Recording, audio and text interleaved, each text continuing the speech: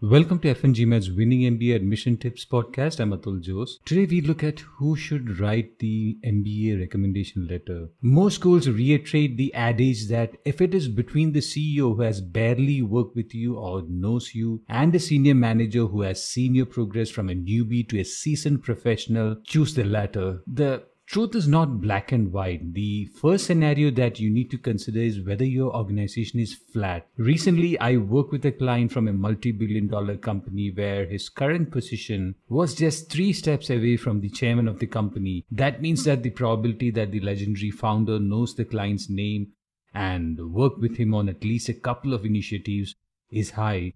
On probing further, it turned out to be true. The chairman founder was obsessed with a pet project to change how we consume digital content. The applicant was interested with developing a feasibility plan for the project.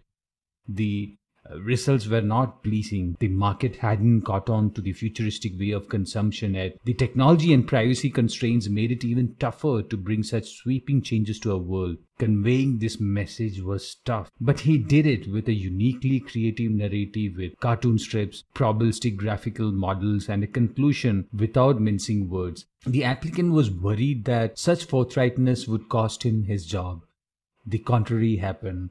The chairman framed the cartoon strip in his office and wrote a glowing appreciation letter for the MBA applicant. Obviously, he got admit letter from 2 M7 schools. Now, let us be realistic. You are unlikely to micromanage the chairman or founder of a multi-billion-dollar company on the phrasing of the project or coordinate with the minute details. Luckily, in most organizations, there is a dedicated PR person who writes in the voice of the executive. The chairman takes a few minutes to review the final letter and you have a genuine recommendation letter from a recognizable name with metrics to support the contribution at a level that not many MBA applicants could get. So don't blindly follow any advice. If you're working in a flat organization or a startup, receiving a recommendation letter from the founder, chairman, or CEO is far better than a senior colleague or a manager. Having reiterated the importance of recommendation letter from a top-level executive, I must warn that without the recommendation letter from a senior manager or a manager who has worked with you closely, the admissions team would be truly in the dark on the many contexts that you have captured in the essay. Before you approach a recommender, you must recognize whether the person is a well-wisher or you just had a professional dynamic through a project, or is the person a mentor to you? There will be several overlaps in the 3 roles. Few MBA applicants are lucky to have a manager who is a mentor, well-wisher, and maintains an excellent professional relationship with them.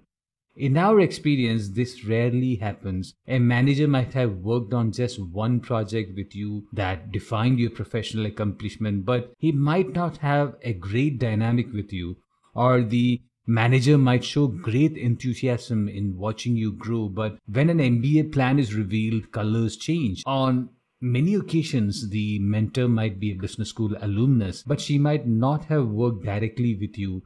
Since many M7 schools discourage from sending a third recommendation letter, applicants are in a constant dilemma on the right step to take. If you're caught between choosing a manager who oversaw your brilliant performance in one project or average performance in 2 projects, choose the latter. The more time a manager spends with another person, the more she's qualified to evaluate the varying temperament, response to failure, and the secret sauce that makes the applicant tick. Fearing that the uniqueness of her candidacy would be missed, one of my clients hesitantly approached the manager who has worked with her on 3 projects. The performance in these projects was above average, partly from the steep learning curve and partly from the complexity of the project. When the recommendation letter arrived, we were able to capture an aspect of her personality that even she couldn't reflect on. So don't be afraid to approach a supervisor who has an above average opinion about you. That would be sufficient as long as the person can bring some unique traits in the letter with examples to support it. Also, don't hesitate to ask more than 2 recommenders. Don't send the official link yet, but since most top schools have adopted the common recommendation letter template, send them the questions from the template. Based on the comprehensiveness of the narrative and the openness to editing the letter based on feedback from consultants like me. Many might not be open to the idea of editing the letters. Some are particular about keeping certain phrases even if they are not that great. They turn into one-day writers who can't let go of the words and forget that the exercise is to help the applicant stand out. You can't change their outlook with pep talks. Choose another recommender who is open to receiving suggestions. But you don't have to choose another recommender if the person is a C-suite or an MBA alumnus. They more or less know how to position you appropriately. You just have to summarize your contributions. If you're overwhelmed with the process, you can always subscribe to FNGMAT's recommendation letter editing service at store.fngmat.com/recommendation-letter. One scenario that you might face is a supervisor who enthusiastically supports the MBA plan, but their intentions are not that great. For example, just a day before the upload, I insisted that I do a final review of the recommendation letter so that we don't miss important milestones. Interestingly, the tone of the constructive feedback and the response question was devastatingly negative, as if the recommender was holding some grudge. I had to smooth out the aggression. It took several calls to persuade the manager to use this version. Since many of your job evaluation and career progression depends on managers like that, you have a great punching bag in us, consultants and reviewers. Start the conversation diplomatically, like my consultant recommended that, or you can initiate a process by which a consultant like me can work directly with the supervisor.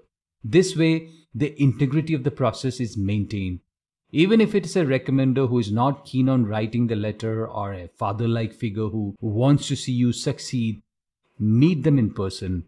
Email and phone calls are alright if you have relocated or the manager is traveling. Managing the recommendation letter process early would give you plenty of time to schedule a meeting. You can't convey the seriousness of your plan and how much an MBA matters to you with one line post-MBA goal. Create a narrative. Share how important the recommendation letter is for your future. When someone puts you in charge of their future, you will rise to the occasion. One final thought before you approach the recommender: do the extra work. Nothing builds the right atmosphere to share your MBA plan than putting in extra hours. Your goal in at least a couple of months before asking for the recommendation letter is to make the life of your managers easy.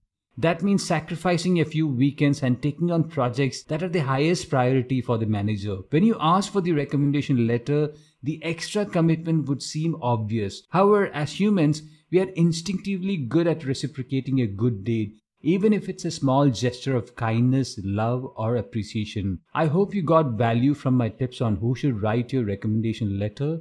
I'm Atul Jose. If you need help with editing or managing the recommenders, subscribe to FNGMAT's recommendation letter editing at store.fngmat.com/recommendation-letter.